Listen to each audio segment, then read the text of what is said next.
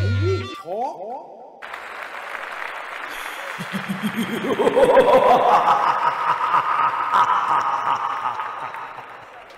สวัสดีครับต้อนรับเข้าสู่รายการ Major Movie Talk นะครับเป็นประจำทุกสัปดาห์ครับดำเนินรายการโดยผมจีนวิวไฟเดอร์เหมือนเดิมนะครับเรากลับมาพร้อมกับข่าวสารที่น่าสนใจในแวดวงภาพยนตร์นะครับ1ชั่วโมงเต็มๆที่เราจะอยู่พูดคุยกันแบบนี้นะครับไม่ใช่ผมพูดคนเดียวนะครับผมพูดไปคุณสามารถคอมเมนต์กลับมาได้แบบเรียลไทม์นะครับคุณอยู่ที่ไหนของประเทศไม่ที่ไหนของประเทศหรอกคุณอยู่ที่ไหนของโลกที่สัญญาณอินเทอร์เน็ตเข้าถึงได้เราสามารถสื่อสารถึงกันได้นะครับดังนั้นฟังรายการอยู่ที่ไหนเป็นอย่างไรบ้างไปดูหนังเรื่องอะไรมาสนุกไม่สนุกยังไงหรือมีอะไรอยากจะพูดคุยกันในรายการเราผมว่าไม่ต้องพูดถึงข้อจำกัดแล้วล่ะว่าอะไรควรอะไรไม่ควรเราทราบดีผมว่าทุกคนทราบดีครับว่าอะไรควรอะไรไม่ควรดังนั้นคุยกันเข้ามาได้เลยครับตลอด1ชั่วโมงจากนี้ไปผมจะอยู่เป็นเพื่อนคุณและคุณก็จะอยู่เป็นเพื่อนผมในรายการ Major Movie Talk แบบนี้ครับเป็นอย่างไรกันบ้างครับ1สัปดาห์ที่ผ่านมานะครับใครได้ไปดูหนังในโรงภาพยนตร์แล้วบ้างเป็นยังไงบ้างบรรยากาศการกลับไปดูหนังในโรงภาพยนตร์สนุกสนานดีไหมครับผมรู้สึกประทับใจมากเลยเมื่อปลายสัปดาห์ที่แล้วนะผมมีโอกาสได้กลับไปดูดูนในระบบ IMAX โอ้ IMAX ใช้เสียงแบบนี้ไม่พอมันต้องดูนในระบบ IMAX มันสาแก่ใจจริงๆนะครับการดูในระบบ IMAX เนี่ยโอ้โหใครยังไม่ได้ดูนะแล้วอยากจะคิดว่าอยากจะดูหนังเรื่องนี้มีตะกอนผมอยากจะแนะนำให้ไปดู IMAX ครับมันเต็มอิ่มเต็มตาเต็มใจเหลือเกินนะครับแต่ใครดูแล้วรู้สึกอย่างไรก็สามารถแสดงความคิดเห็นกันได้นะครับอ่านคอมเมนต์กันหน่อยครับว่ามีใครพูดถึงเรื่องอะไรกันบ้างนะครับสวัสดีทุกคนตั้งแต่คอมเมนต์แรกเลยนะครับคุณอภิรักษ์นะครับทักทายเข้ามาเป็นคนแรกเลยตั้งแต่คลิปยังไม่ได้ปล่อยเลยนะขอข้ามมาอ่านใหม่ๆหน่อยก็แล้วกันนะครับคะแนน Eternal ในเว็บผิดคาดมากเลยครับทำไม Eternal คะแนนน้อยจังเลยครับผมเชื่อว่าในรอบสัปดาห์ที่ผ่านมานี้เนี่ยมีประเด็นเรื่องนี้อยู่ค่อนข้างเยอะครับกับเรื่องของคะแนนวิจารณ์ในเว็บของเขาเรียกว่าเว็บรวบรวมคะแนนวิจารณ์โดยเฉพาะไอ้ Rotten Tomato ที่เป็นการให้คะแนนโดยไม่ได้ให้คนดูเป็นคนลงไปให้คะแนนนะครับเพราะว่าเขาบอกว่าเดี๋ยวคะแนนมันจะมั่วเขาก็เลยให้ทีมงานเนี่ยไปแกะเอาคำวิจารณ์ของนักวิจารณ์ที่ค่อนข้างจะอยู่ในสื่อหลักก็ไม่ได้แค่สื่อแบบสื่อหลักอย่างเดียวนะฮะสื่อออนไลน์สารพัดสารเพอะไรก็รวมกันนะครับแล้วเอามาตีเป็นคะแนนในฐานคะแนนเดียวกันนะครับแล้วก็ตีออกมากลายเป็นเปอร์เซ็นต์ซึ่งEternal มันคะแนนไม่ค่อยดีครับดังนั้นแล้วสำหรับโพลของเราในวันนี้นะครับผมอยากจะถามทุกคนแบบนี้เราจะอยู่กับโพลนี้ตลอด1ชั่วโมงนะครับเพื่อจะดูว่าความคิดเห็นของทุกคนในรายการรู้สึกอย่างไรกับเรื่องนี้คุณคิดว่าคะแนนวิจารณ์เป็นเรื่องน่าเชื่อถือแค่ไหนครับสามารถลงความเห็นกันได้ในโพลของเราวันนี้นะครับผมบุ่มบามอีกแล้วนะครับ น่าเชื่อถือมากน่าเชื่อถือปานกลางหรือไม่น่าเชื่อถือเลยนะครับสามารถคลิกบอกกันได้ทุกคนคลิกได้คนละ1ครั้งนะครับแล้วคะแนนจะอยู่กับเราแล้วเราจะมาสรุปกันท้ายรายการก็แล้วกันนะครับเพราะว่าบางส่วนก็รู้สึกว่ามันก็น่าเชื่อถือนะเพราะเขามีการคัดกรองกันมาเป็นอย่างดีแล้วหลายๆครั้งเนี่ยคะแนนวิจารณ์ก็เขาเรียกว่าอะไรคะแนนหลายๆครั้งคะแนนวิจารณ์ก็ค่อนข้างจะตรงไปตรงมากับหนังที่เราได้ไปดูบางคนก็รู้สึกแบบนั้นในขณะที่บางคนก็บอกว่าไม่จริงคะแนนบางเรื่องนะคะแนนสูงจะตายไม่เห็นสนุกเลยในขณะที่บางเรื่องคะแนนก็ต่ำนะ 60-70% แต่ก็สนุกจะแย่ในความรู้สึกเราควรจะได้ 80-90 ด้วยซ้ำไปดังนั้นไม่น่าเชื่อถือเลยหรือกลางก็พอดูก็พอใช้เป็นการอ้างอิงในการตัดสินใจได้นิดหน่อยแต่เราก็จะไม่เชื่อมันทั้งหมดนะฮะคิดถึงคะแนนวิจารณ์ที่จริงๆแล้วทุกวันนี้อยู่ในโซเชียลมีเดียอย่างเดียวแล้วเนาะไม่ใช่แค่เว็บมะเขืออย่างเดียวนะครับรวมเราหมายถึงคะแนนวิจารณ์รวมคุณเชื่อถือมันมากน้อยแค่ไหนนะครับเราสามารถแสดงความคิดเห็นร่วมกันได้ในรายการของเราตลอด1ชั่วโมงจากนี้ไปครับขณะนี้คนโหวตไปแล้ว130โหวตนะครับความน่าเชื่อถือปานกลางอยู่ที่ 73% นะครับไม่น่าเชื่อถือเลยแค่ 13% กับน่าเชื่อถือมากๆเนี่ยแค่15% โอ้ไม่น่าเชื่อว่าน่าเชื่อถือมากเนี่ยสูงกว่าไม่น่าเชื่อผมพูดอะไรวะวนไปวนมา ผมจะเอาบางสิ่งบางอย่างบังตาเรื่องโพลไว้ก่อนกันแล้วกันเดี๋ยวเราจะกลับมาดูโพลนี้กันอีก1ทีเมื่อเวลาผ่านไปนะครับดังนั้นทุกคนโหวตได้คนละ1ครั้ง1คลิกเท่านั้นนะครับฟังพี่จีแล้วมีแรงฮึดในการยกเวทก็ยินดีด้วยได้ออกกำลังกายแล้วยิมเปิดแล้วตั้งแต่วันนั้นผมดูไป4เรื่องเลยครับโดยมี Fast and Furious 9 Shang-Chi and the Legend of the Ten Rings แล้วก็ จังเกิลครูซแล้วก็เรื่องดูนครับสวัสดีครับนะสัปดาห์ก่อนวันอังคารผมฉีดแอสตราเซเนกาบอกได้เลยว่าป่วยเป็นอยู่ประมาณ 2-3 วันเลยครับตอนนี้ปกติแล้วดีแล้วครับแสดงว่ามีภูมิต้านทานแล้วเนาะเอาจริงๆก็ไม่ได้แปลกใจกับคะแนนวิจารณ์นะดูจาก reference หนังที่เขาพูดถึงเนี่ยพอจะเดาได้ว่าหนังจะมาทรงไหนถ้าแฟนมาเวลจ๋าเลยเนี่ยอาจจะไม่ชอบ Eternals ก็เป็นไปได้นะครับเดือนนี้ใช้ Impasse คุ้มมากหรือสัปดาห์นี้อีกนะสัปดาห์นี้เข้าอีก9เรื่องนะครับโอ้โห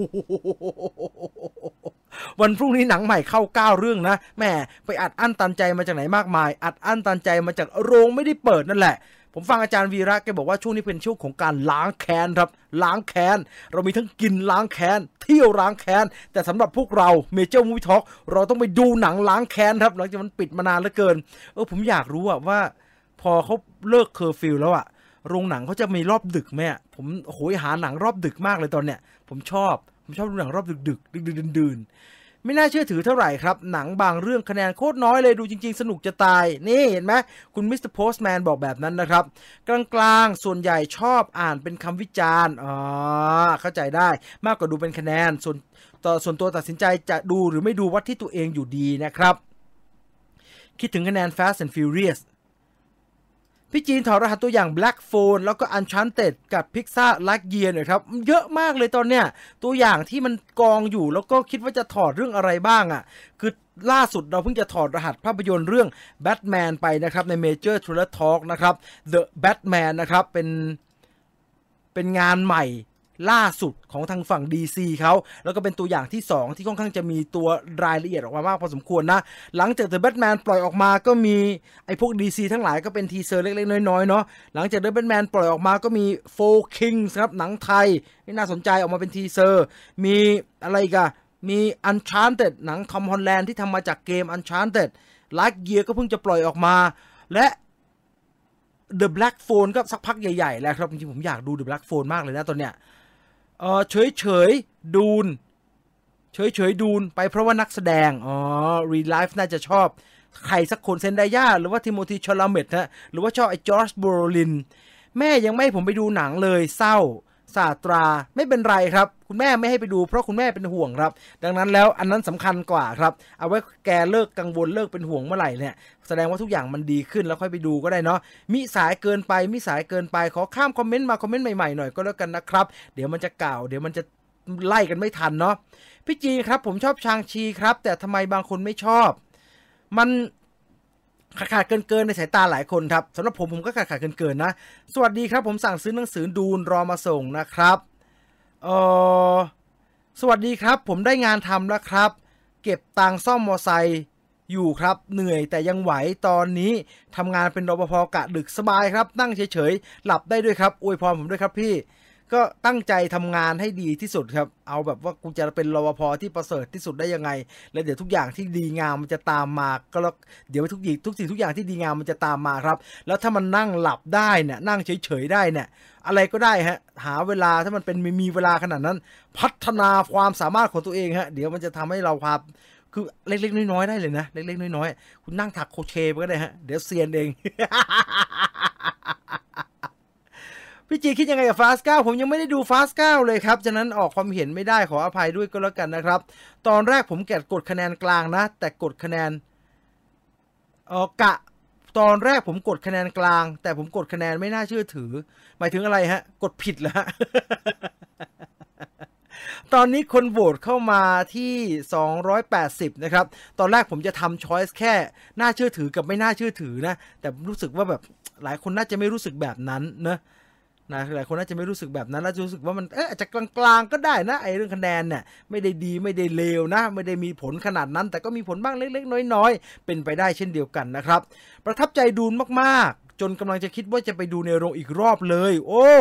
ผมเลือกดูหนังบางเรื่องเพราะคะแนนวิจารณ์เพราะคำวิจารณ์ของพี่จีนนะครับขอบคุณมากๆครับขอบคุณมากๆแสดงว่ามันมีผลใช่ไหมล่ะ จากใจผมชอบฟังและดูสปอยหนังผมนี่โคตรไม่เชื่อไม่แคร์ด้วยครับยังไงก็ไปดูนะครับจังเกิลครูซโคตรสนุกเลยอยากดูจังแต่กลัวโควิดที่บ้านก็ไม่ให้ไปนะครับเอาตอนนี้มันต้องว่ากันถ้าเกิดเราอยู่ในครอบครัวใหญ่เนี่ยอาจจะต้องว่ากันที่ความเห็นของคนส่วนรวมในครอบครัวด้วยแหละครับถ้าเขาไม่สบายใจให้เราไปก็อย่าเพิ่งไปครับไม่เป็นไรนะเอาให้ทุกคนเห็นพ้องต้องกันว่าโอเคเราปลดล็อกเคอร์ฟิวบ้านเราละเราให้ไปละก็ได้ไม่ต้องเอาเคอร์ฟิวรัฐบาลอย่างเดียวก็ได้ฮะเราต้องดูเคอร์ฟิวในครอบครัวเราด้วยช่วงนี้ชอบฟังช่องวิจารณ์หนังเละเทะหนังฟาส9อ๋อนี่เป็นสายชอบฟังคนตำหนิติเตียนหนังใช่ไหมผมไม่ได้ทำนานมากแล้วนะว่าจะกลับมาทำเหมือนกันนะผมดูมาเมื่อบ่ายครับสนุกมากๆเลยชอบดีไซน์น่าจะหมายถึงดูนใช่ไหม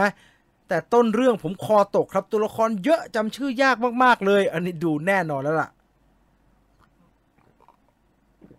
ทำไมวันนี้รายการ Major Movie Talk คึกครื้นจังเลยครับไม่ได้เป็นคึกครื้นเป็นปกตินะฮะผมก็ไม่ทราบเหมือนกันฮะอาจจะคึกครื้นมีโพเพออะไรมั้งผมไม่ทราบไม่รู้เหมือนกันถ่ายรูปสินค้าไปฟังพี่จีนไปด้วยครับคืนนี้ยาวๆถึงตี 3แน่นอนนะครับให้รูปออกมาสวยงามและเป็นที่ถูกอกถูกใจลูกค้ากันแล้วกันนะครับดูแล้วอยากจะอ่านหนังสือใช่ผมก็อยากอ่านหนังสือต่อเลยดูจะอยู่ใน IMAX อีกนานไหมคะจะไปดูซ้ำอีกสักรอบ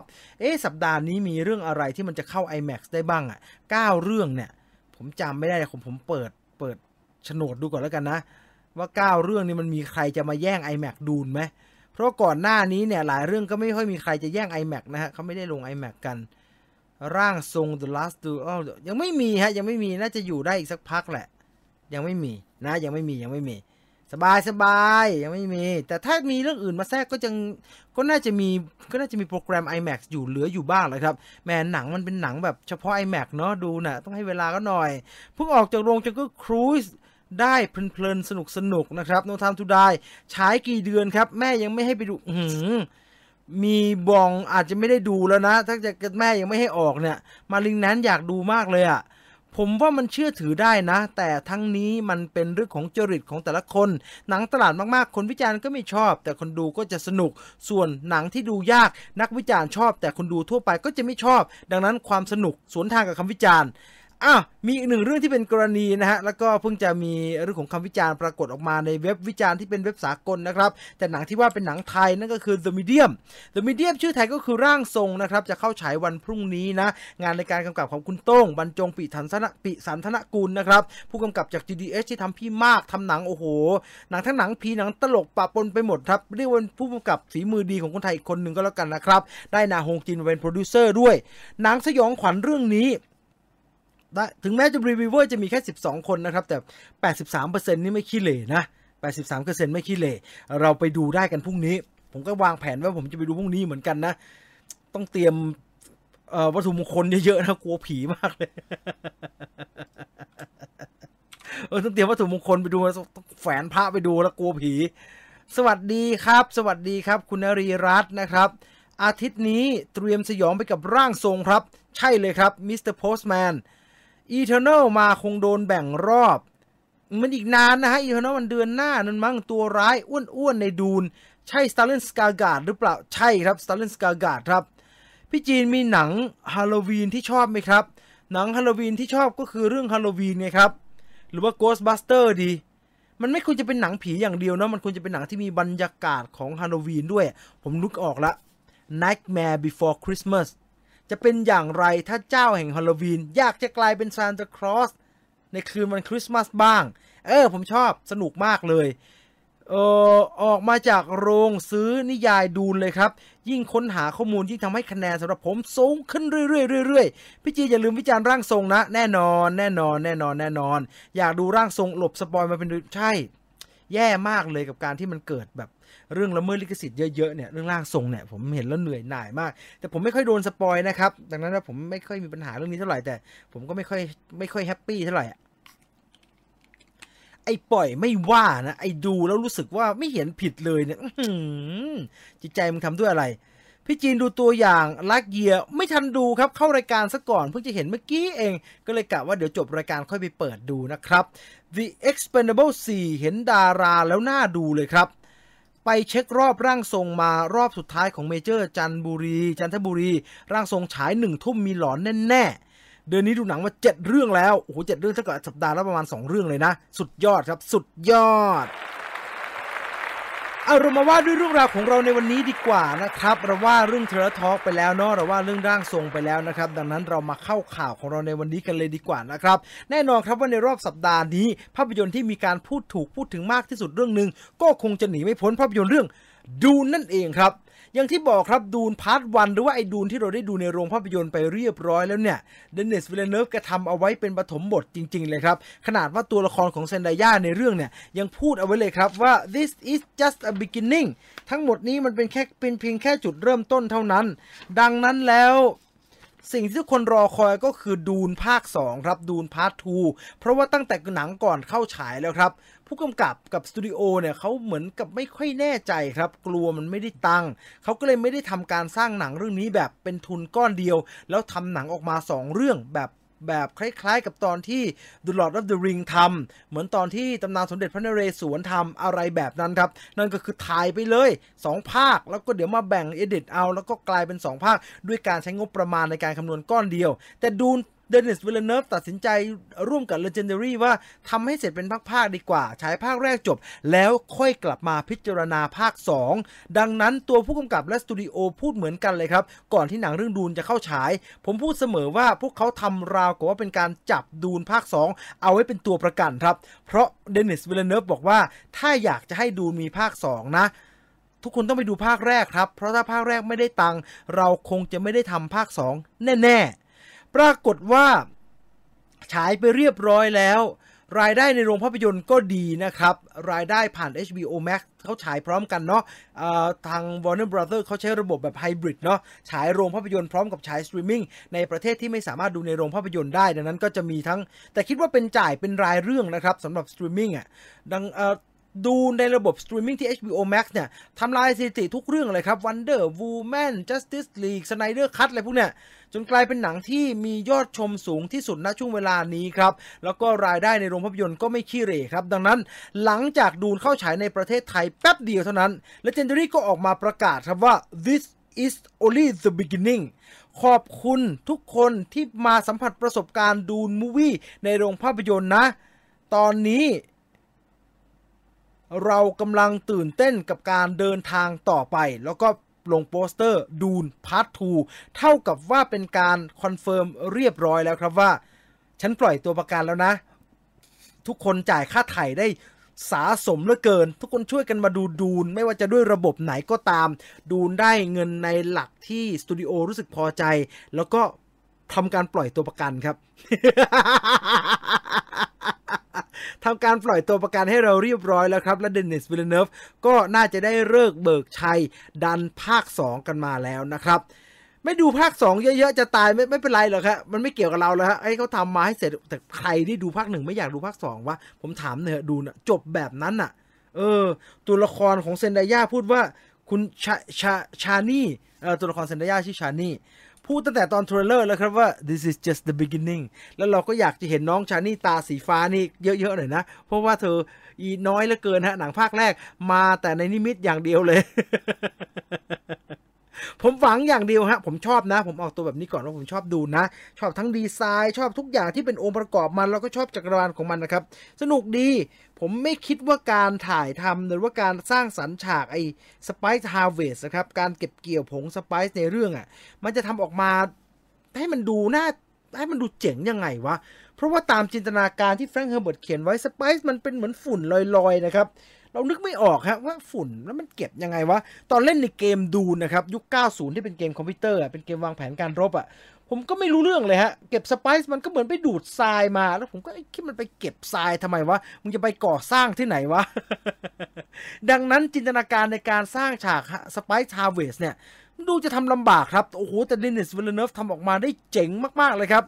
ภาษาผมเรียกว่าเจ๋งเป้งมากๆเลยสุดยอดเลยดนตรีก็น่าตื่นเต้นนะครับแล้วไอตอนจบเนี่ยชะตากรรมของพอล อะทรีดิสเนี่ยที่เขากลายเป็นอะไรบางอย่างเนี่ยมันยิ่งนำพาเราไปสู่จุดที่อยากดูมากๆนะครับดังนั้น รอเลยครับกำหนดการเนี่ยดูนพาร์ท 2น่าจะเป็นปี 2023 นะครับรอต่อไปก็แล้วกันสำหรับใครอยากจะดูนะครับแล้วได้ยินว่าเรื่องราวมันจะไม่ใช่เรื่องต่อเนื่องเป๊ะๆนะมันจะไทม์สกิปพอสมควรนะครับแต่เขาจะสกิปไปตอนไหนรอติดตามชมก็แล้วกันสำหรับดูนภาค 2 ครับ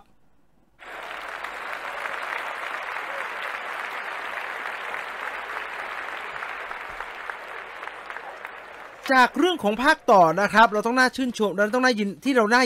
ยินดีกันเรียบร้อยแล้วว่าเขาได้ทำแน่นอนแล้วนะครับมีอีกหนึ่งความเห็นที่เกี่ยวกับเรื่องดูนที่น่าสนใจครับถ้าคุณบอกว่าความคิดเห็นของนักวิจารณ์ไม่เห็นน่าสนใจเลยไม่น่าเชื่อถือมันก็ขึ้นอยู่กับรสนิยมของแต่ละคนแต่ถ้าคุณรสนิยมตรงกับคริสโตเฟอร์โนแลนสุดยอดผู้กำกับจากฮอลลีวูดที่ทำมาทั้ง Tenet Inception Interstellar Batman Trilogy The Prestige Memento และอื่นๆอีกมากมายกำลังจะทำไอเฟนไฮเมอร์หนังคนวางทำระเบิดปรมาณูอีกใคร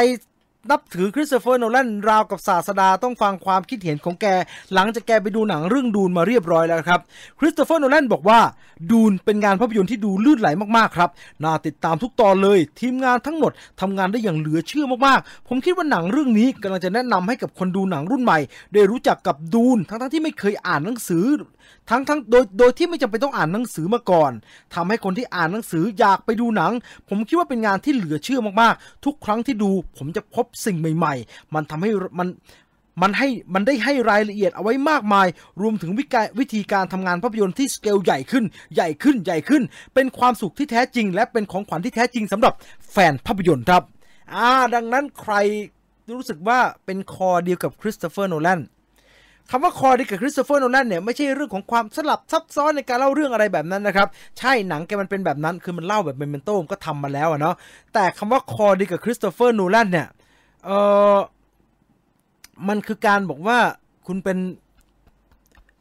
ซิเนพายนะเป็นฟิล์มเลเวอร์ของจริงครับเป็นคนบ้าหนังต้องดูในโรงภาพยนตร์หนังมันรับใช้จิตวิญญาณอะไรบางอย่างหนังมันคือศาสตร์ศิลปะแห่งภาพยนตร์ถ้าคุณชอบอะไรแบบนั้นแล้วรู้สึกต่อภาพยนตร์แบบนั้นเป็นแบบเดียวกับโนแลนเป็นคนที่ไม่ยอมฉายหนังในสตรีมมิ่งนะครับถ้าคุณรู้สึกแบบนั้นกับศิลปะภาพยนตร์เหมือนคริสโตเฟอร์โนแลน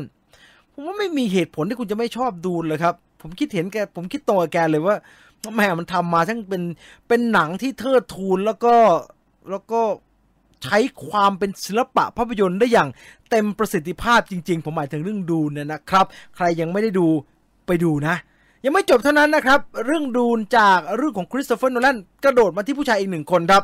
ผู้ชายคนนี้มีชื่อว่าเอริกรอธนะครับเอริกรอธเป็นใครแกเป็นคนสำคัญของหนังเรื่องดูนครับเพราะแกเป็นมือเขียนบทหนังเรื่องดูน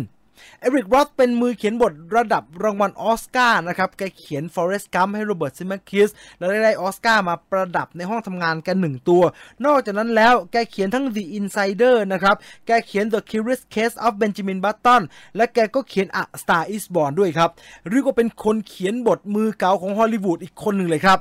สื่อที่มีชื่อว่า Vice นะครับเขาไปสัมภาษณ์คุณเอริกรอธนะครับว่าวิธีการทำงานในฐานะมือเขียนบทมือเก่าของฮอลลีวูดของคุณเนี่ยมันทำยังไงกันบ้างในรายละเอียดนะครับใครอยากฟังวิธีคิดของมือเขียนบทฮอลลีวูดคนนี้เนี่ยก็ไปฟังคลิปเอาได้นะไปที่ Vice ได้นะแต่สิ่งที่ผมอยากจะพูดถึงในวันนี้เนี่ยคือในบทสัมภาษณ์แกพูดถึงวิธีการทำงานของแกกับหนังเรื่องดูนครับสิ่งที่น่าสนใจก็คือณวันนี้เนี่ยที่เราจัดรายการกันอยู่เนี่ยมันคือปี 2021 ถูกไหมครับปี 2021 ที่เทคโนโลยีในการทำงานโดยเฉพาะการทำงานที่มันทำในเปเปอร์เนี่ยแม่มันช่าง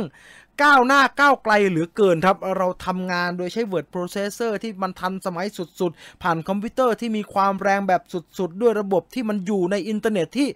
โอ้โหทุกอย่างมันเพียบพร้อมแล้วก็พร้อมจะรองรับจินตนาการที่อยู่ในสมองเราผ่านปลายนิ้วพิมพ์ลงบนคีย์บอร์ดแล้วก็กลายเป็นสคริปต์ชั้นดีซึ่งต้องบอกว่าเอริกรอธคนเขียนบทของดูนเรื่องนี้เนี่ยแกไม่ไปตามเทคโนโลยีเหล่านั้นครับหนังเรื่องดูนคือหนึ่งในหนังที่เต็มไปด้วยวิชวลเอฟเฟกต์แล้วก็เรียกว่าทันสมัยมากๆในโลกภาพยนตร์นะครับแต่บทภาพยนตร์มันถูกเขียนขึ้นด้วยโปรแกรมที่รันใน MS-DOS ครับเด็กสมัยนี้รู้จัก DOS อยู่ไหมครับ DOS เป็นระบบปฏิบัติการก่อนที่ Windows จะเข้ามามีบทบาทนะครับเราต้องเขียนโค้ดในการสั่งให้มันทำนู่นทำนี่มันจะบูตขึ้นมาด้วยหน้าจอเป็นโมโนโครมเป็น2สีนะครับดำเขียวดำเทาหรืออะไรก็ตามแล้วก็เราก็ต้องสั่งว่าเราจะเข้าไปดู c://cd/ ชื่อโฟลเดอร์ dir tab w dir .exe เพื่อหาไฟล์ exe dir tab p เพื่อดูเป็นหน้าวุ่นวายครับแล้วก็สามารถแล้วก็ใน DOS เนี่ยก็จะมีไอโปรแกรมที่เอาไว้เขียนหนังสือเนี่ยอยู่จำนวนหนึ่งบ้านเราในสมัยก่อนในยุค 90 เราจะรู้จักพวกWord ไม่มี Microsoft Word ราชวิถี Word จุฬาอะไรแบบนั้นครับซึ่งคุณอีริก รอธเนี่ยแกเขียนบทดูลด้วยซอฟต์แวร์บน MS-DOS ที่อายุเกินกว่า30ปีแบบนั้นครับซอฟต์แวร์ที่แกใช้เขียนเนี่ยมันชื่อว่า Movie Master ครับแกบอกว่าไอ้ Movie Master เนี่ยไม่ได้เป็นซอฟต์แวร์ที่มีมนุษย์เขาใช้กันแล้วนะน่าจะเหลือแกใช้อยู่คนเดียวแหละครับมันเป็นซอฟต์แวร์ที่เอาไว้เขียนบทภาพยนตร์ในสมัยก่อนใช้งานกันเมื่อโลกประมาณ 30-40 ปีที่แล้วถ้า 30-40 ปีที่แล้วก็ดูทันสมัยแหละครับแต่ว่า มาเขียนในปี 2021เนี่ยก็ล้าหลังมากๆแล้วครับแต่เหตุผลที่อีริก รอธเนี่ยเขียนบทภาพยนตร์ด้วยการใช้ด้วยการใช้ MS-DOS ตัวนี้เนี่ยด้วยการใช้ซอฟต์แวร์ที่มีชื่อว่า Movie Master เนี่ยเป็นเพราะว่าแกบอกว่าครึ่งหนึ่งเป็นเรื่องไสยศาสตร์ครับอีกครึ่งหนึ่งเนี่ยเป็นเรื่องความกลัวความเปลี่ยนแปลงอ่ะคืออายุป่านี้แล้วเนาะก็เลยกลัวความเปลี่ยนแปลงไม่รู้ว่าจะทำยังไงดีกับความเปลี่ยนแปลงถ้าจะต้องขยับไปใช้ซอฟต์แวร์แบบอื่นนะฮะในอีกมุมนึงเนี่ยมันเป็นเรื่องเทคนิคครับแกบอกว่าพอแกรันสคริปต์ด้วย DOS เนี่ยมันทำให้ไม่มีใครสามารถมายุ่งอะไรกับแกได้ครับเพราะว่าอะไรเพราะมันต่อเน็ตไม่ได้ครับมันต่อเน็ตไม่ได้มันก็ต้องเขียนผ่าน MS-DOS ไปอย่างนี้แหละครับแล้วแกส่งงานรับงานกันยังไงคือแกส่งเป็นไฟล์ Movie Master ไปเนี่ยก็ไม่มีมนุษย์ตัวไหนที่ Legendary เปิดได้ครับฉะนั้นแกก็ต้องปริ้นเอาทั้งหมดนะฮะที่แกเขียนเนี่ยออกมาเป็นกระดาษเผลอจะปริ้นผ่านคือพิมพ์แบบแถบหมึกด้วยซ้ำไปนะไม่น่าอิงเจ็ตไม่น่าต่อเครื่องนี้ได้ แล้วแกก็ส่งเป็นฮาร์ดคอปปี้นั่นแหละครับไปให้สตูดิโอทำงานสตูดิโอก็ต้องเอาฮาร์ดคอปปี้เป็นกระดาษที่ปริ้นออกมาเรียบร้อยแล้วเนี่ยของแกเนี่ยของคุณอีริก รอธเนี่ยที่ปริ้นออกมาเอาไปพิมพ์ใหม่อีกทีนึงเอาไปสแกนเพื่อทำงานต่อแต่แกบอกว่านี่มันเป็นจิตวิญญาณของแกแล้วก็ข้อสำคัญอีกอย่างนะครับไอ้ Movie Master ซอฟต์แวร์ใน MS-DOS ตัวเนี่ยที่อีริก รอธใช้เนี่ยมันเมมโมรีมันจำกัดครับมันเขียนได้แค่40หน้า ดังนั้นบทดูลความยาว2 ชั่วโมงครึ่งเนี่ยแกก็ต้องเขียนให้จบภายใน40หน้าครับถามว่ากลัวความเปลี่ยนแปลงไหมใช่ครับคนแก่กลัวความเปลี่ยนแปลงอยู่แล้วครับแต่ว่ามันเป็นอีกหนึ่งอย่างที่บอกกับเราครับว่าเทคโนโลยีจำเป็นไหมในงานสร้างสรรค์บางทีอาจจะไม่จำเป็นครับดังนั้นถ้าใครอ้างว่างานยังทำไม่ได้ต้องการ Mac เครื่องใหม่ก่อนงานยังทำไม่ได้ต้องการ iPhone 13 ก่อนเพื่อจะมาทำนู่นทำนี่บางทีก็ไม่จำเป็นเสมอไปครับโดยเฉพาะอย่างยิ่งคนที่สมองมันพอ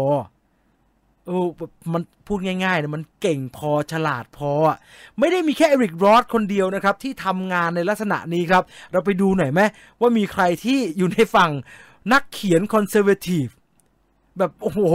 เขาไปกันถึงไหนแล้วปู่ทำไมใช้แบบนี้กันอยู่เริ่มตั้งแต่คุณจอร์จ R.R. มาร์ตินครับจอร์จ R.R. มาร์ตินเนี่ยเขียนนิยายเรื่อง Game of Thrones เนี่ยโดยการใช้ MS แล้วเป็นตัว Word เรียกว่า Word Star นะครับคล้ายๆ Word ราชวิถีบ้านเรานั่นแหละครับเห็นบนจอไหมครับไม่ได้ต่างกับคุณอีริก รอธเมื่อกี้เลยครับเขียนซีรีส์เขียนนิยายชุด Game of Thrones ที่เราได้ดูกันครับตามมาด้วยอีกหนึ่งคนครับมือเขียนบทมือฉมังของบริดลีย์ สก็อตครับชื่อว่าคอร์แมคคาร์ธีเนี่ยพิมพ์บททุกอย่างที่แกเขียนให้บริดลีย์ สก็อตด้วย พิมพ์ดีดครับพิมพ์ดีดโอลิเวตติ32ครับซื้อต่อจากเพื่อนมา11เหรียญหรืออีก1คนครับจอห์นโลแกนครับจอห์นโลแกนเนี่ยเขียนบท Gladiator เขียนบท Hugo เขียนบท The Aviator ทั้งหมดให้กับ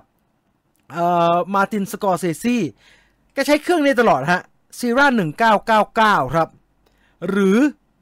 สุดยอดแห่งมือเขียนบทแห่งฮอลลีวูดวูดดี้ อัลเลนครับวูดดี้ อัลเลนไม่เคยใช้คอมพิวเตอร์เลยครับตั้งแต่หนุ่มจนแกใช้โอลิมเปีย SM3 เครื่องพิมพ์ดีดครับในการเขียนงานเท่านั้นเลยคือพิมพ์ดีดกับมันสมองของวูดดี้ อัลเลนกลายเป็นสุดยอดของผลงานหรือกระทั่งควินติน ตารันติโนครับเรื่องอื่นจำไม่ได้แต่ถ้าในคิวบิลมีหลักฐานอย่างชัดเจนครับว่าคิวบิลควินติน ตารันติโนใช้ปากกา6แท่งครับในการสร้างบทภาพยนตร์ควินตินในการสร้างบทภาพยนตร์เรื่องคิวบิลขึ้นมาแกใช้ปากกาเขาเรียกว่าแฟร์เพนนะฮะสีแดง3แท่งครับสีดำอีก3แท่งเขียนสคริปต์ทั้งหมดของคิวบิลภาคแรกขึ้นมาดังนั้นเราก็เห็นอยู่ครับว่าคอมไม่ว่าจะล้าสมัยขนาดไหนพิมพ์ดีดไม่ว่าโลกเขาจะเปลี่ยนไปเลิกใช้จนไอ้ตลับหมึกพิมพ์ดีดแทบจะหาไม่ได้แล้วหรือกระทั่งควินตินมีปากกาแค่6แท่งนะครับกับกระดาษเท่านั้นน่ะมันก็สามารถเนรมิตฝันให้กลายเป็นจริงได้แล้วครับดังนั้นการไม่มีเทคโนโลยีความจริงแล้วไม่ใช่ข้ออ้างครับมันอาจจะเป็นข้ออ้างเฉพาะสำหรับคนที่พูดแรงๆหน่อยก็คือจริงๆแล้วไม่มีปัญญาพอครับ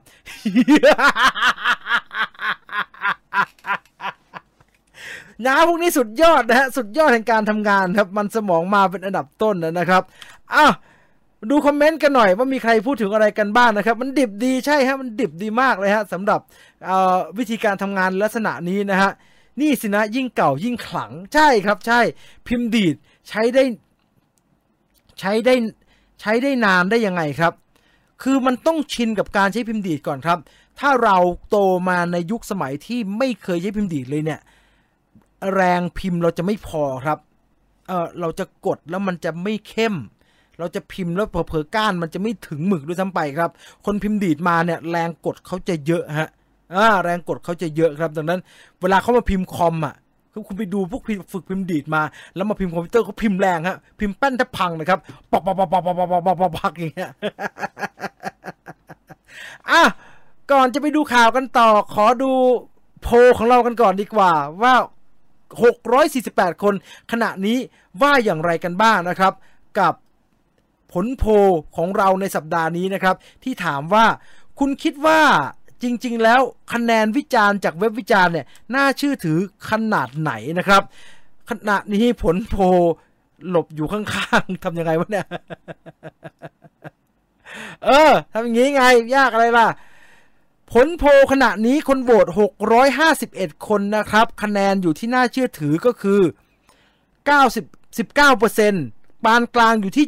70% และไม่น่าเชื่อถือ 11% นะครับที่ถือว่าพลิกล็อกแล้วก็ผิดคาดของผมพอสมควรนะครับว่าไม่น่าเชื่อถือน้อยกว่าน่าเชื่อถือเพราะผมมักจะเห็นจำนวนมากเวลามีการพูดถึงคะแนนวิจารณ์จากเว็บถ้ามักจะมีคอมเมนต์ทำนองสบประมาทเว็บที่ให้คะแนนเหล่านี้ครับว่าไม่น่าเชื่อถือไอ้ล็อต10ไม่น่าเชื่อถือตั้งนานแล้วอะไรแบบนี้นะฮะลองดูคอมเมนต์อีกนิดนึงเทคโนโลยีแค่ช่วยให้เราทำงานได้เร็วขึ้นแต่บางทีใช้เทคโนโลยีเร็วเกินไประบบความคิดมันก็ไม่เป็นระบบนะครับถ้าเราทำงานเหมือนเขียนงานถ้าเราเขียนจากสิ่งที่ไม่สามารถ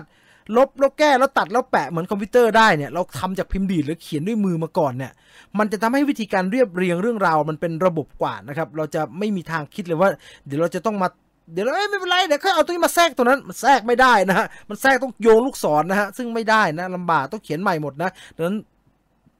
เมื่อใช้อุปกรณ์ที่มันไม่อำนวยมากนักเนี่ยมันจะถูกฝึกมากกว่ามันจะถูกฝึกมากกว่าแล้วสำคัญอีกอย่างหนึ่งก็คือเรื่องของลุงเหล่านี้เนี่ยคุณปู่เหล่านี้เนี่ยที่เราเห็นว่าเขาไม่เอาเทคโนโลยีเลยเนี่ยแต่เห็นไหมครับว่าทุกคนยังมีงานในฮอลลีวูดแบบงานใหญ่ๆงานที่เป็นงานซุปเปอร์ไฮเทคเขาไม่ทิ้งคนแก่ครับเพราะ มันสมองของคนแก่ผมว่านะมีค่ากว่าฝีมือทางเทคนิคของเด็กๆเป็นไหนๆฮะคนแก่ที่มีประสบการณ์อันมากมายเนี่ยวิธีคิดมันแต่บ้านเราไม่ฮะบ้านเราเด็กที่เชี่ยวชาญในการใช้เทคนิคเนี่ยมันมาก่อนเสมอฮะแล้วคนแก่ก็จะพอตามไม่ทันมันก็จะเริ่มแย่ไปเรื่อยๆนะฮะอ้าวมาดูกันต่อครับเดี๋ยวมันจะช้าเนาะวันนี้ก็3:42 นาทีเข้าไปแล้วนะครับเดี๋ยวมันจะ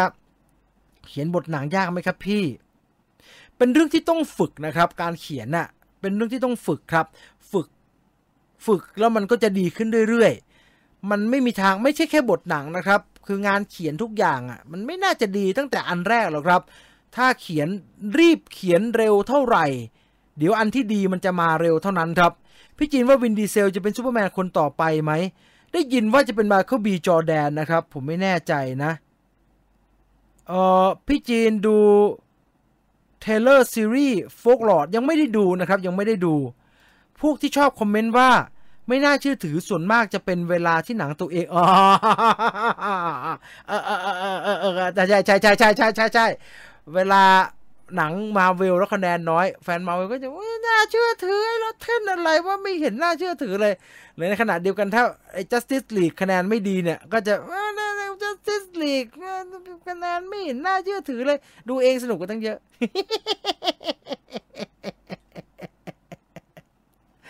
อ้าวเราไปดูข่าวของเรากันต่อในวันนี้ดีกว่านะครับมีคนบอกว่าใช่ครับคนแก่ประเทศใหญ่ๆรับรู้ได้ถึงความเก่งแต่ของเราต้องบอกว่าบางคนนะครับมิสเตอร์นิรุตเราไม่บอกว่าคนแก่ทุกคนนะฮะคนแก่มากประสบการณ์ฝีมือดีหลายท่านน่ารักและอีโก้ไม่เยอะฮะเพียงแค่เขาเสียงไม่ดังเท่าไหร่เขาไม่ได้มาออกโทรทัศน์ทุกวันนะฮะแต่มีฮะผมเจอคนแก่เก่งๆแล้วแบบโอ้โหสมองน้านี่โคตรคุ้มเลยว่ะเนี่ยอ้าวไปต่อดีกว่าครับไปต่อที่ Marvel Cinematic Universe กันบ้างครับเรื่องของ Kang the Conqueror เนี่ยเป็นประเด็นที่ถูกพูดถึงมาตั้งแต่ก่อนหนังเรื่อง Ant-Man and the Wasp จะเริ่มถ่ายทำแล้วนะครับเรียกว่าก่อนไอ้โลกิจะฉายทาง Disney Plus ด้วยซ้ำไปแหละคือมีการปรากฏชื่อของคุณโจนาธานเมเจอร์ว่าจะมารับบทเนี่ยใน Ant-Man ตั้งนานแล้วครับแล้วทุกคนก็นึกไม่ออกครับว่าคือในคอมิกหน้าตา Kang the Conqueror เนี่ยมันเป็นแบบประหลาดฮะหัวม่วงๆแล้วก็ใส่หน้ากากอะไรก็ไม่รู้ดูแล้วแบบมันจะทำยังไงให้น่าเชื่อถือวะพอมาปรากฏพอตัวละครตัวนี้มาปรากฏตัว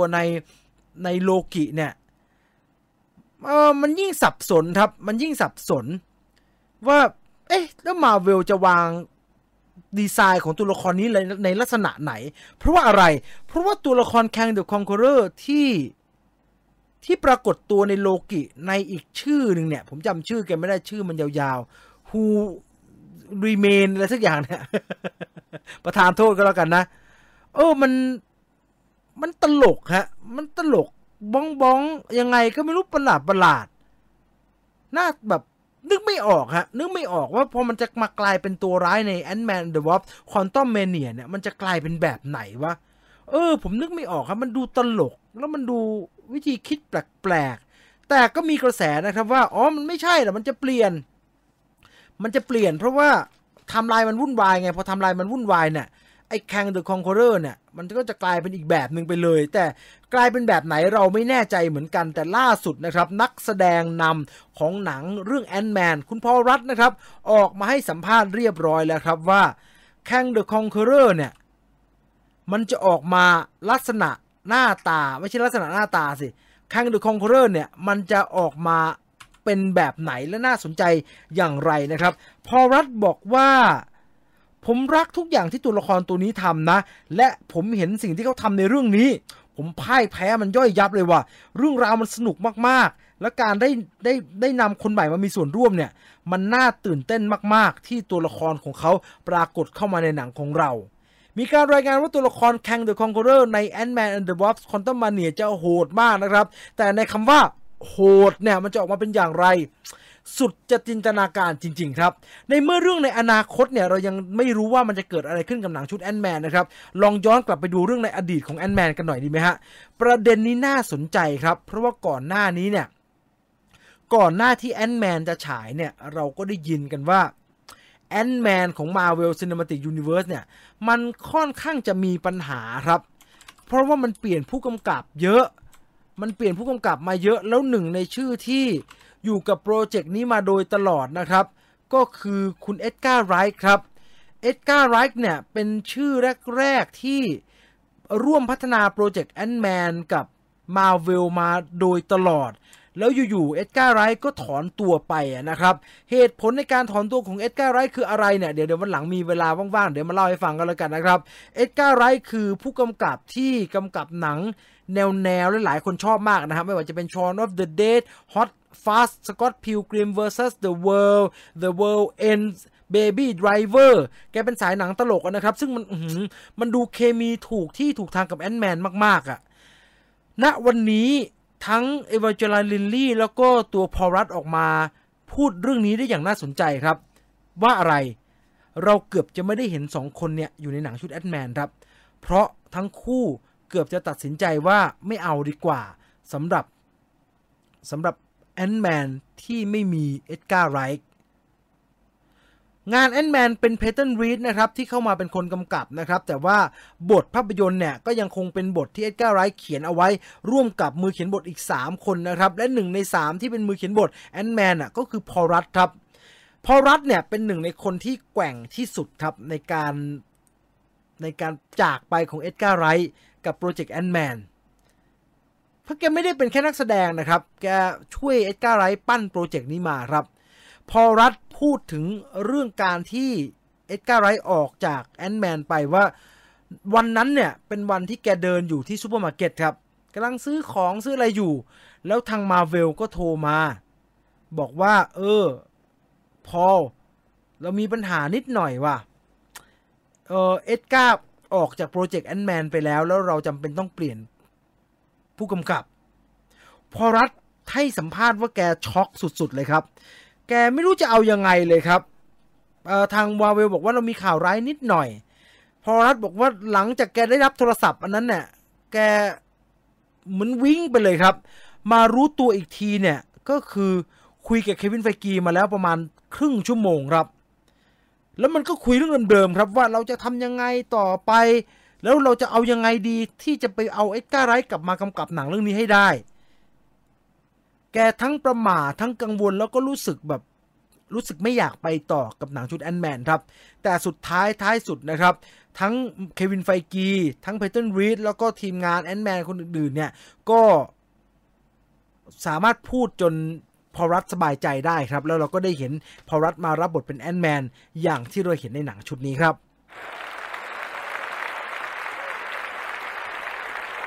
เอาจาก Marvel Cinematic Universe นะครับย้ายกันมาที่ Scream กันบ้างดีกว่านะครับใครดูตัวอย่าง Scream ภาคใหม่กันมาแล้วบ้างยกมือหน่อยใครเป็นแฟน Scream บ้างยกมือหน่อย Scream เนี่ยเป็นหนังจากยุค 90 นะครับเป็นหนังล้อเลียนแหละเป็นหนังล้อเลียนหนังเชือดหนังสับครับแล้วก็เป็นหนังที่ทำให้หนังเชือดหนังสับในยุค 90 เนี่ยโอ้โหทำออกมาเยอะแยะมากมายเลย Sorority Row I Know What You Did Last Summer และอื่นๆอีกมากมายนะครับแต่ Scream ถือเป็นหัวแถวครับและ Scream ทำมาทั้งหมด4ภาคสิ่งที่หนังอย่าง Scream ทำมาโดยตลอดก็คือตัวฆาตกรในเรื่องเนี่ยมันต้องเป็นใครคนใดคนหนึ่งที่เราเห็นเดินผ่านไปผ่านมาในจอครับ Scream ไม่ใช่หนังแบบไอ้ไมเคิลเมเยอร์ไม่ใช่หนังแบบไอ้เฟรดดี้ครูเกอร์ที่ไอ้นั่นมันเป็นผีไอ้นั่นมันเป็นมนุษย์ไอ้นั่นมันเป็นบ้าอะไรก็ไม่รู้มันตามมาฆ่าเรา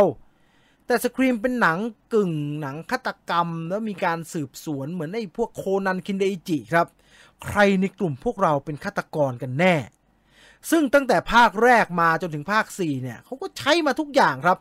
อยู่พระเอกก็กลายเป็นฆาตกรไอ้ตัวที่คิดว่าใช่แล้วกลางเรื่องไม่ใช่สุดท้ายกลายเป็นใช่ตัวละครใหม่กลายมาเป็นฆาตกรตัวที่ไม่น่าเชื่อกลายเป็นฆาตกรทำมาหมดทุกกระบวนท่าครับดังนั้นเมื่อ Scream ภาคใหม่เขาใช้ชื่อ Scream เฉยๆนะฮะ Scream ภาคใหม่เขาตัดสินใจทำเนี่ยใครเป็นฆาตกรดีนี่เป็นสิ่งที่แฟนๆ Scream ถามมาโดยตลอดครับแต่มันก็เลยทำให้เกิดทฤษฎีขึ้นมาครับทฤษฎีที่ว่าก็คือหรือ 1 ใน 3ตัวละครหลักของหนังชุดสครีมจะกลายเป็นฆาตกรซะเองสครีมมี3ตัวละครหลักที่อยู่กับหนังชุดนี้มาตั้งแต่ภาคแรกแล้วก็มีชีวิตอยู่มาจนถึงภาคนี้นะครับนั่นก็คือคุณเนฟแคมเบลนะครับในบทของซิดนีย์แล้วก็คอนนี่ค็อกซ์นะครับในบทของเกลแล้วก็คุณเดวิดอาร์เควตนะครับในบทของดิวอี้นะตำรวจนะทั้ง3คนกลับมาในหนังภาคใหม่ครับด้วยความเป็นมันเป็นบิ๊กเนมเนาะมันเป็นเสาหลักของสครีมเนาะมันก็เลยเกิดทฤษฎีครับว่าหรือ1 ใน 3นี่แหละที่จะกลายเป็นฆาตกรโรคจิตคนใหม่จะกลายเป็นโกสต์เฟสคนใหม่ดิวอี้เป็นเกลนักข่าวเกลเป็นหรือมีกระทั่งทฤษฎีที่บอกว่ามันจะพลิกล็อกสุดๆถ้าอยู่ๆซิดนีย์เป็นฆาตกรซะเองซื้อไหมครับถ้าซิดนีย์เป็นฆาตกรซะเองผมไม่ซื้อนะครับผมว่าเกินไปไอ้เคนี่ล้ำเส้นทำแบบนี้ไม่ได้แต่มันก็เป็นกระแสที่รุนแรงหรือเกินครับว่าคือให้ดิวอี้กับเกลเป็นมันก็เบาไปมันก็ไม่สมศักดิ์ศรีกับการ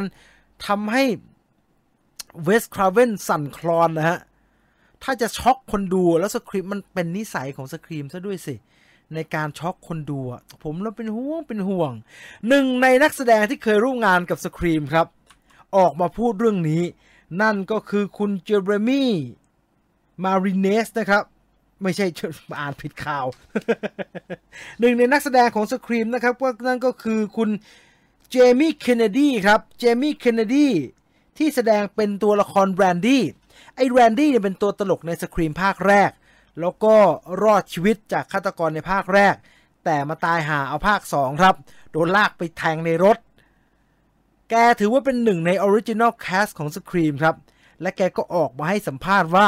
ไม่เอาถ้าซิดนีย์กลายเป็นฆาตกรแล้วแกก็บอกว่าผมไม่เชื่อผมว่าทฤษฎีนี้เลอะเทอะเป็นไปไม่ได้หรอกที่อยู่ๆเขาจะทำให้ซิดนีย์กลายเป็นฆาตกรซิดนีย์จะมีแต่ความห่วงมีแต่ความเห็นใจเหยื่อเพราะตัวเธอเองเนี่ยไปที่ไหนก็มีแต่คนตายห่าแล้วเธอก็เป็นเหยื่อมาโดยตลอดดังนั้นสิ่งที่ตัวละครซิดนีย์เป็นก็คือเธอจะเห็นใจเหยื่ออยู่ๆเธอจะเทิร์นมาแล้วก็กลายเป็นฆาตกรซะเองเนี่ยเป็นไปไม่ได้นั่นคือความเห็นของนักแสดงที่เคยอยู่ในหนังชุดสครีมครับเราพูดตามตรงว่าผมก็เป็นครับไม่น่าใช่หรอกมั้งแต่ในคำว่าไม่น่าใช่หรอกมั้งเนี่ยมันครึ่งหนึ่งมันก็ไม่เชื่อแต่ผมเชื่อว่าครึ่งหนึ่งหรือค่อนหนึ่งเกินกว่าครึ่งเนี่ยโดยเฉพาะแฟนๆสครีมเนี่ยไม่เชื่อหรอกฮะกลัวมันจะเป็นแบบนั้นจริงๆมันเราไม่เชื่อเรื่องนี้อยู่นะครับแล้วคุณก็รู้ถ้าคุณดูสครีมเนี่ยผมว่าคุณก็รู้ครับว่าหนังชุดนี้ทำได้ทุกอย่างเพื่อที่จะให้เราช็อกเฮ้ยไม่กลายเป็นแบบนั้นวะแบบนั้นนะฮะดังนั้นแล้วรับรู้อะไรให้น้อยที่สุดครับก่อนจะไปดูหนังเรื่องสครีมสวดภาวนาครับขออย่าให้มันเป็นอย่างนั้นเลยผมก็ไม่เอาผมก็ไม่ไหวจริงว่ามันล้ำเส้นจริงๆฮะมันล้ำเส้นถ้าอยู่ๆซิดนีย์กลายเป็นฆาตกรเนี่ยขออย่าให้เขาบ้าแล้วก็แต่ล้ำไปมันก็จะทำให้หนังเรื่องนี้ล้ำเหมือนกันนะไม่รู้ผมไม่มีความเห็นก็แล้วกันครับสำหรับสครีมต้นคอหน่อยขณะนี้ 21:56 นาทีนะครับคุณอยู่กับMajor Movie Talk นะครับดำเนินรายการโดยผมจีนวิวไฟเดอร์นะครับรายการที่เราจะมาคุยกันเรื่องราวเกี่ยวกับข่าวคราวในวงการภาพยนตร์อยู่กัน1ชั่วโมงเต็มๆครับตั้งแต่ 3 ทุ่มจนถึง 4 ทุ่มโดยประมาณนะต้องประมาณแล้วล่ะเพิ่งจะมาได้นิดเดียวเองแล้วตอนนี้ 3 ทุ่ม 56 นาทีนะครับอยู่เป็นเพื่อนกันก่อนนะฟังข่าวกันไปเรื่อยๆนะครับและข่าวต่อไปผมเชื่อว่าหลายคนชอบเรื่องนี้ครับเพราะมันเป็นเรื่องราวที่ผมจะใช้คำว่ามันมีให้พูดไม่รู้จบจริงๆครับกับเรื่องความ Heart of Gold นะฮะความหัวใจทองคำของผู้ชายคนนี้เคียนูรีฟครับเราทราบกันดีครับแล้วเราก็ทำสกู๊ปกันมาไม่รู้กี่รอบแล้วว่าพี่เคียนูรีฟนี่พี่ก็ดีเหลือเกินนะครับลุกให้คนแก่นั่งบริจาคเงินโดยไม่ลงชื่อให้กับโรงพยาบาลทำนู่นทำนี่เยอะแยะตลอดเวลาครับไม่ว่าจะเป็นเรื่องใหญ่เรื่องเล็กเรื่องน้อยแค่ไหนก็ตาม ไปรอหน้าผับฝนตกแกก็ต่อแถวครับแกไม่ใช้ความเป็นดาราไม่ใช้อภิสิทธิ์อะไรทั้งสิ้นจอดรถมอเตอร์ไซค์ราคาแพงแกทิ้งเอาไว้มีคุณป้าขับรถมาชนแกก็บอกว่าไม่เป็นไรครับแล้วแกก็ขี่มอเตอร์ไซค์ออกไป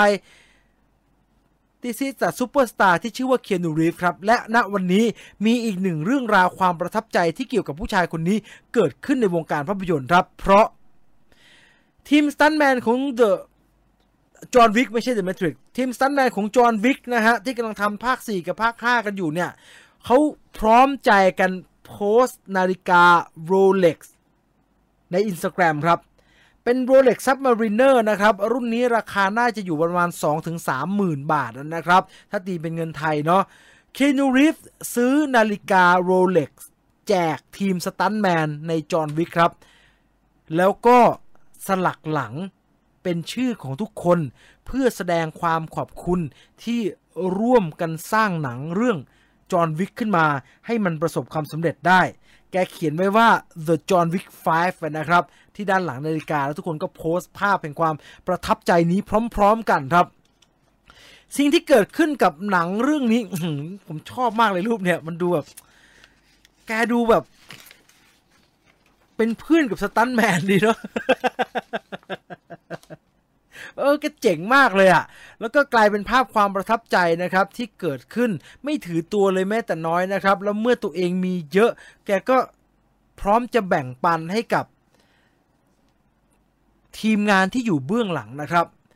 นอกจากเรื่องราวของนาฬิกาที่เคียนู รีฟส์ซื้อ 300,000 นะฮะ 300,000 นอกจากเรื่องของนาฬิกา Rolex ที่เคียนู รีฟส์ซื้อให้กับทีมสตันท์แมนในเรื่องจอห์นวิกกันนะครับผมก็เลยไปพยายามรวบรวมมาอีกครับว่ามันมีเรื่องอะไรที่เคียนู รีฟส์ทำเอาไว้แล้วเป็นเรื่องน่าประทับใจบ้างมีคนโพสต์เอาไว้มากมายนะครับเรื่องราวที่เกี่ยวกับเคียนู รีฟส์นะครับกับเรื่องความหัวใจทองคำของแกนะครับเริ่มจากเรื่องของผู้ชายคนนี้ครับเจมส์เดเตอร์คุณเจมส์เดเตอร์เนี่ยแกเป็นณวันนี้เนี่ยแกเป็นโปรดิวเซอร์ของ sbnation.com ครับก็คือทำข่าวออนไลน์อะไรแหละครับแกเล่าว่าตอนแกอายุ19เนี่ยแกทำงานที่โรงภาพยนตร์แห่งหนึ่งก็คือเป็นเด็กในโรงหนังนั่นแหละครับเป็นเด็กเก็บตัวเดินตัวขายป๊อปคอร์นอะไรไปเรื่อยนั่นแหละครับไม่ใช่19สิตอนอายุ16ประธานโทษตอนอายุ16แกทำงานอยู่ในโรงหนังแล้วก็เห็นคีนู รีฟส์เดินมาครับมาดูหนังปกตินั่นแหละครับแกก็ตื่นเต้นมากแกก็เอาปากกาไปแล้วก็จะไปขอลายเซ็นคีนู รีฟส์ไปเจอคีนู รีฟส์แล้วครับแล้วบอกว่ามิสเตอร์ รีฟส์ครับผมชอบคุณมากเลยผมขอลายเซ็นหน่อยแต่ด้วยความตื่นเต้นไม่มีอะไรให้เซ็นครับแล้วมันก็เป็นเครื่องแบบพนักงานโรงหนังจะเซ็นเสื้อไม่ได้ยังไงถูกไหมฮะเซ็นไว้ที่แขนเดี๋ยวอาบน้ำเดี๋ยวก็หายก็เลิกลากกันอยู่อย่างนั้นฮะจนสุดท้ายแกก็ไม่เป็นไรครับแล้วก็กลับไปทำงานคุณเจมส์เดเตอร์เล่าเป็น Twitter แบบยาวๆนะครับผมตัดมานิดเดียวนะครับแกบอกว่าหลังจากแกคุยกับเคียนู รีฟส์ประมาณ2นาทีเนี่ยแกก็ได้ยินคนเคาะประตูห้องพักพนักงานโทษครับเปิดมาเป็นเคียนู รีฟส์ครับเจมส์เดเตอร์บอกว่าเคียนู รีฟส์ยื่นกระดาษแผ่นหนึ่งให้แล้วบอกว่านายน่าจะอยากได้ลายเซ็นฉันมากๆแน่ๆเลยว่ะฉันเอามาให้แล้วเป็นกระดาษแผ่นเล็กๆครับแกพลิกดูมันคือใบเสร็จครับแล้วแกก็พบว่าคีนู รีฟส์ลงทุนเดินไปซื้อไอติมครับแล้วก็เอาเพื่อที่จะได้ใบเสร็จแล้วเอาใบเสร็จมาเซ็นชื่อให้แกแล้วไอติมก็ทิ้งไปแล้วก็เข้าไปดูหนังในโรง นั่นคืออีกหนึ่งเรื่องเล่าที่เกี่ยวกับคีนู รีฟส์นะครับนอกจากนั้นแล้วอีกหนึ่งเรื่องครับอีกหนึ่งเรื่องกำลังบันเทิงอีกหนึ่งเรื่อง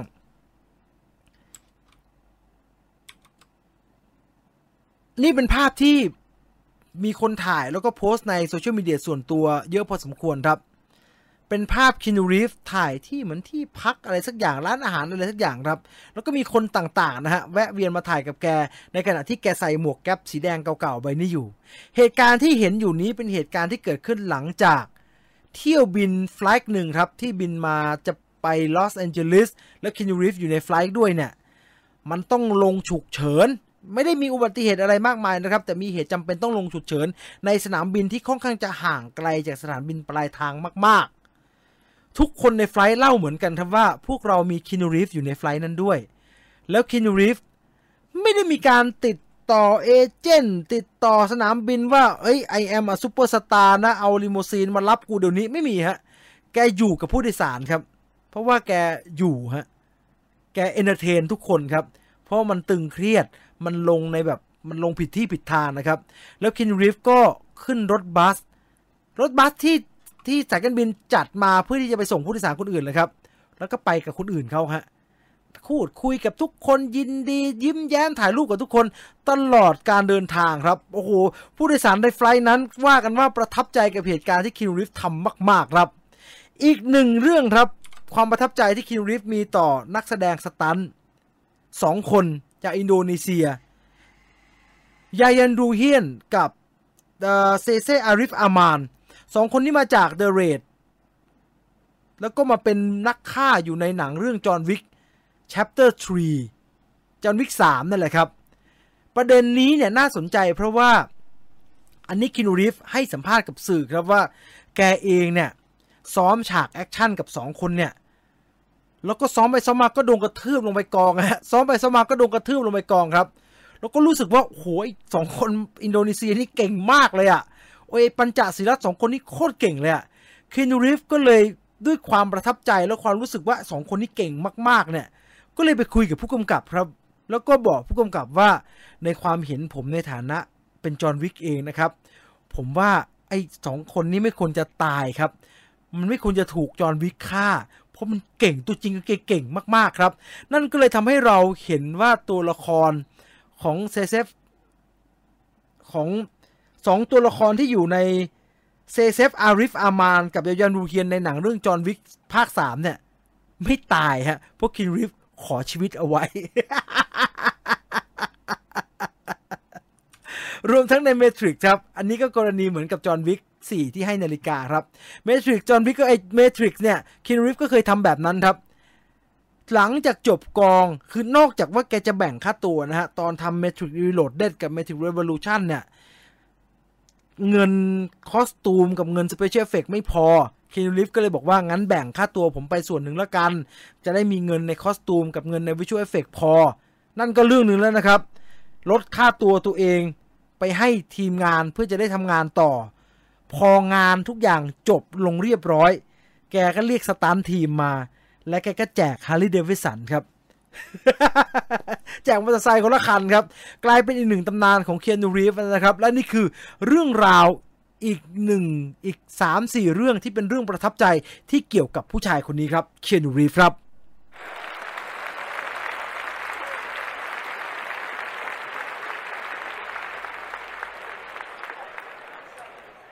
ถือว่าเป็นสุดยอดนักแสดงนะครับที่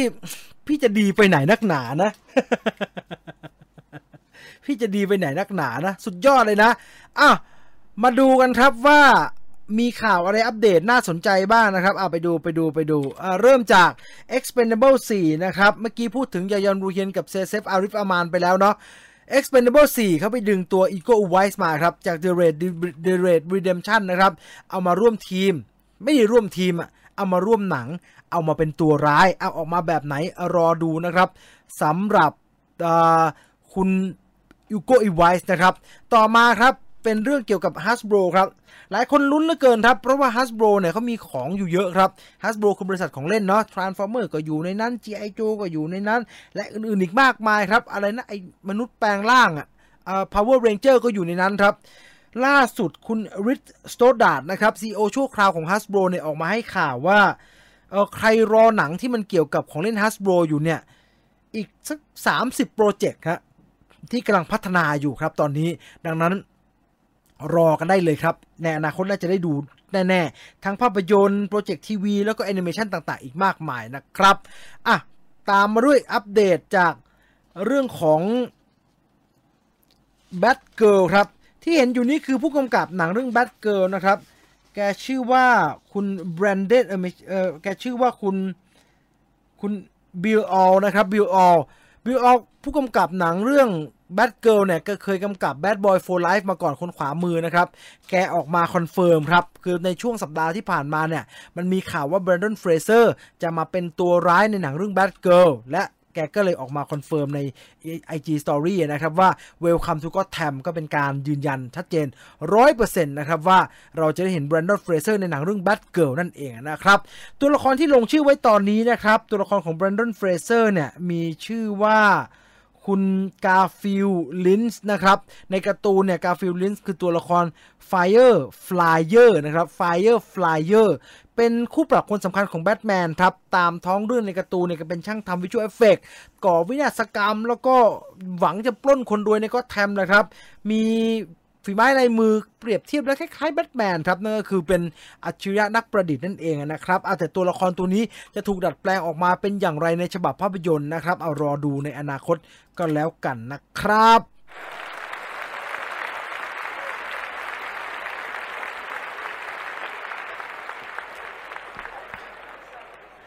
เราอยู่กันมา1 ชั่วโมง 3 นาทีแล้วนะครับเอาเราไปดูให้มันจบๆไปก่อนเดี๋ยวค่อยอ่านคอมเมนต์ก็แล้วกันเนาะ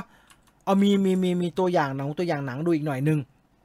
อย่างที่บอกครับในรอบสัปดาห์ที่ผ่านมาเนี่ยมีตัวอย่างหนังปล่อยออกมาเยอะมากๆครับอันแรกก็คือ Four King นะครับหนังไทยเนาะอาชีวะยุค 90 นะครับตอนแรกก็กลัวแหละครับพูดตามตรงเนาะว่ามันจะออกมาเวิร์กไม่ว่ามันจะออกมาเป็นยังไงว่าแต่ทีเซอร์ที่เห็นอยู่นี้ก็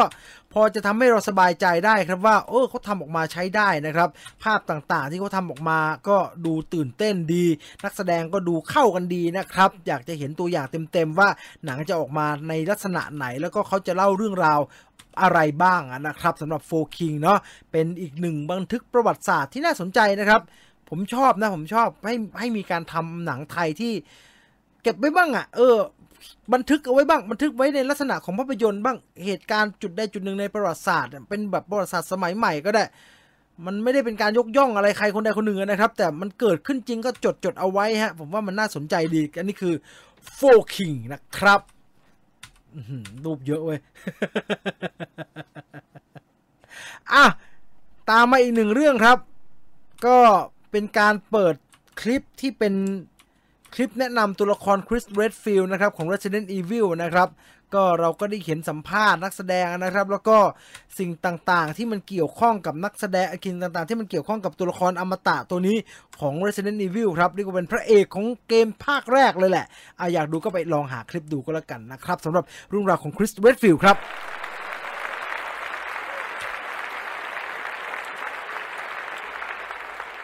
ไปดูกันบ้างพรุ่งนี้มีอะไรฉายนะฮะเดี๋ยวขอเปิดกระดาษแป๊บนึงเดี๋ยวผิดเดี๋ยวเรื่องย่อผิดผมจำไม่ค่อยได้พรุ่งนี้มีอะไรฉายบ้างนะครับไปดูเรื่องแรกคือซิงโฮนะครับซิงโฮพาวิกฤตหลุมระทึกนะครับหนังเกาหลีนะครับหายนะแผ่นดินยุบไปประมาณ500 เมตรครับแล้วก็ฝนตกเอกก็ต้องช่วยเหลือคนที่ประสบเหตุแล้วครับน่าจะคล้ายๆกับไอเดย์อะไรนะเดย์เอาอะไรที่สตาร์โลนเล่นอะไรแบบนั้นหรือเปล่าหนังกู้ภัยนะครับถ้าใครชอบหนังกู้ภัยก็ลองดูแล้วกันร่างทรงมาแล้วนะครับใครอยากดูไปดูครับน่าจะต้องดูในโรงแล้วครับเพราะว่าหนังสยองขวัญในลักษณะนี้ผมกลัวจริงๆเลยผมรู้สึกผมกลัวหนังเรื่องนี้ยังไงก็ไม่รู้พรุ่งนี้ได้รู้กันร่างทรง ตามมาด้วย The Last Duel นะครับคนถามถึงเยอะมากนะครับแมทเดมอนอดัมไดรเวอร์จอรี่คอมเมอร์เบนเอฟเฟลกนะครับในการกำกับของบริดลีย์สก็อตนะครับ The Last Duel ออกมาเป็นอย่างไรฉายแล้วพรุ่งนี้ไปดูกันตามมาด้วยหนังสยองขวัญครับ The Unholy นะครับ The Unholy เป็นเรื่องราวของปาฏิหาริย์รูปปั้นแม่มาเรียนะครับสามารถรักษาเด็กหูหนวกให้กลับมาได้ยินได้แล้วก็ทุกคนก็ศรัทธากันมากๆเลยครับว่า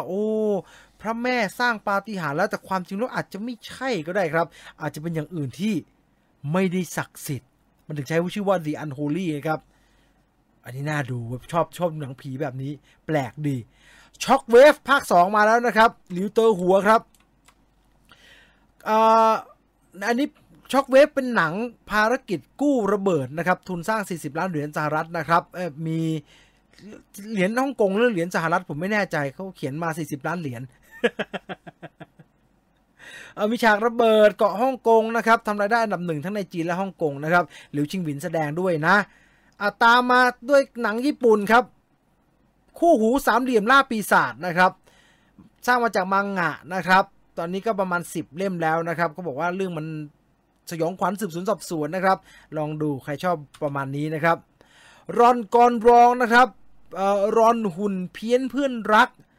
ก็เป็นหนังเป็นการ์ตูนที่พูดถึงเรื่องอนาคตครับอนาคตที่อัลกอริทึมโซเชียลมีเดียหุ่นยนต์อะไรถูกพัฒนาแล้วครับแล้วก็เด็ก11ขวบรอนไม่ใช่รอนสิไอเด็ก11ขวบเนี่ยก็ค้นพบว่าหุ่นที่เขามีมันพิเศษกว่าตัวอื่นๆนะครับเลมนิสันกลับมาอีกแล้วครับผมมองแล้วผมนึกว่าหนังเก่าครับ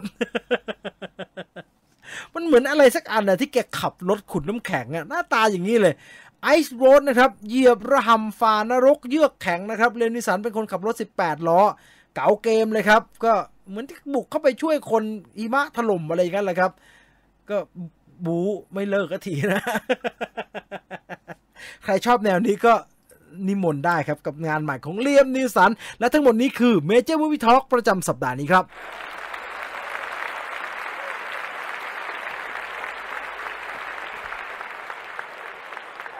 ดูคอมเมนต์ดูผลโพลกัน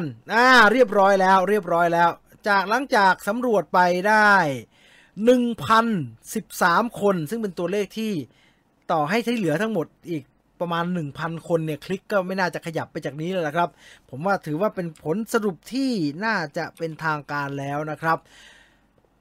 คะแนนวิจารณ์ถือเป็นเรื่องน่าเชื่อถือแค่ไหนนะครับน่าเชื่อถือมาก 20%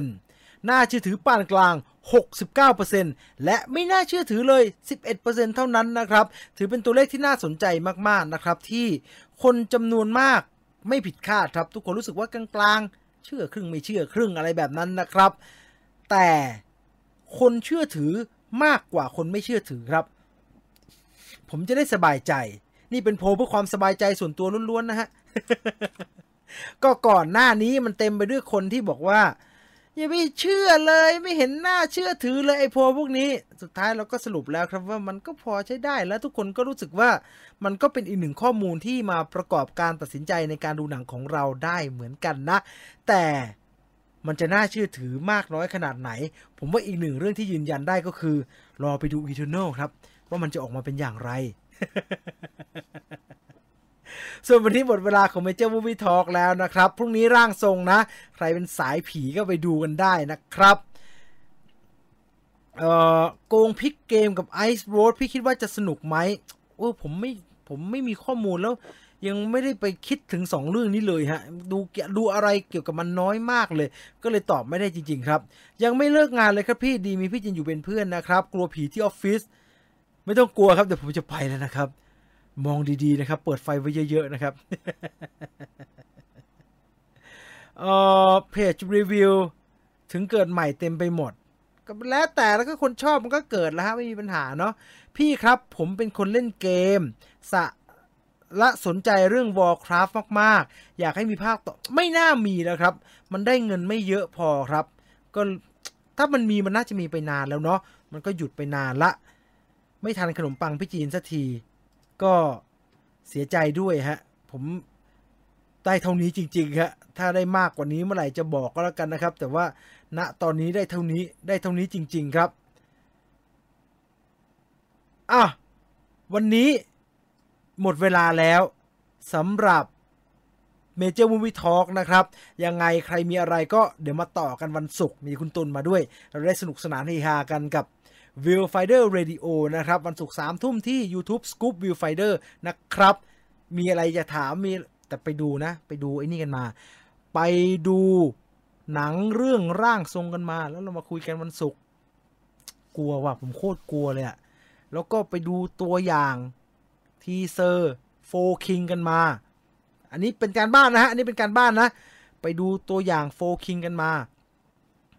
แล้ววันศุกร์มีอะไรสงสัย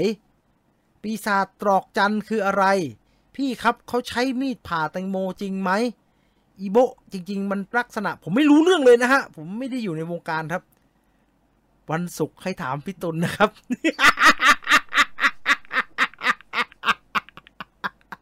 วันศุกร์ใครมีอะไรสงสัยให้ถามพี่ตุลนะครับเดี๋ยวเคลียร์ให้ชัดเจนทีเดียวเลย นะฮะเรียกว่าเตรียมตัวก่อนดูโฟคิง ผมก็อยากรู้ผมมีหลายอย่างอยากถามผมมีหลายอย่างอยากถามผมแค่เด็กบ้านนอกที่รอดูเทปบันทึกภาพคอนเสิร์ตเหล็กคำรามอยู่แล้วไม่ได้ดูฮะได้ดูแล้วมันมีนิดเดียว วันศุกร์เจอกันนะครับขอบคุณทุกคนมากๆที่ติดตามรายการนะครับวันนี้ผมจินวิวไฟเดอร์ลาไปก่อนเจอกันใหม่สัปดาห์หน้าสำหรับเมเจอร์วูมิทอล์กนะครับส่วนวันศุกร์นี้อย่าลืมวิวไฟเดอร์เรดิโอไปแล้วครับนอนหลับฝันดีราตรีสวัสดิ์ทุกท่านสวัสดีครับ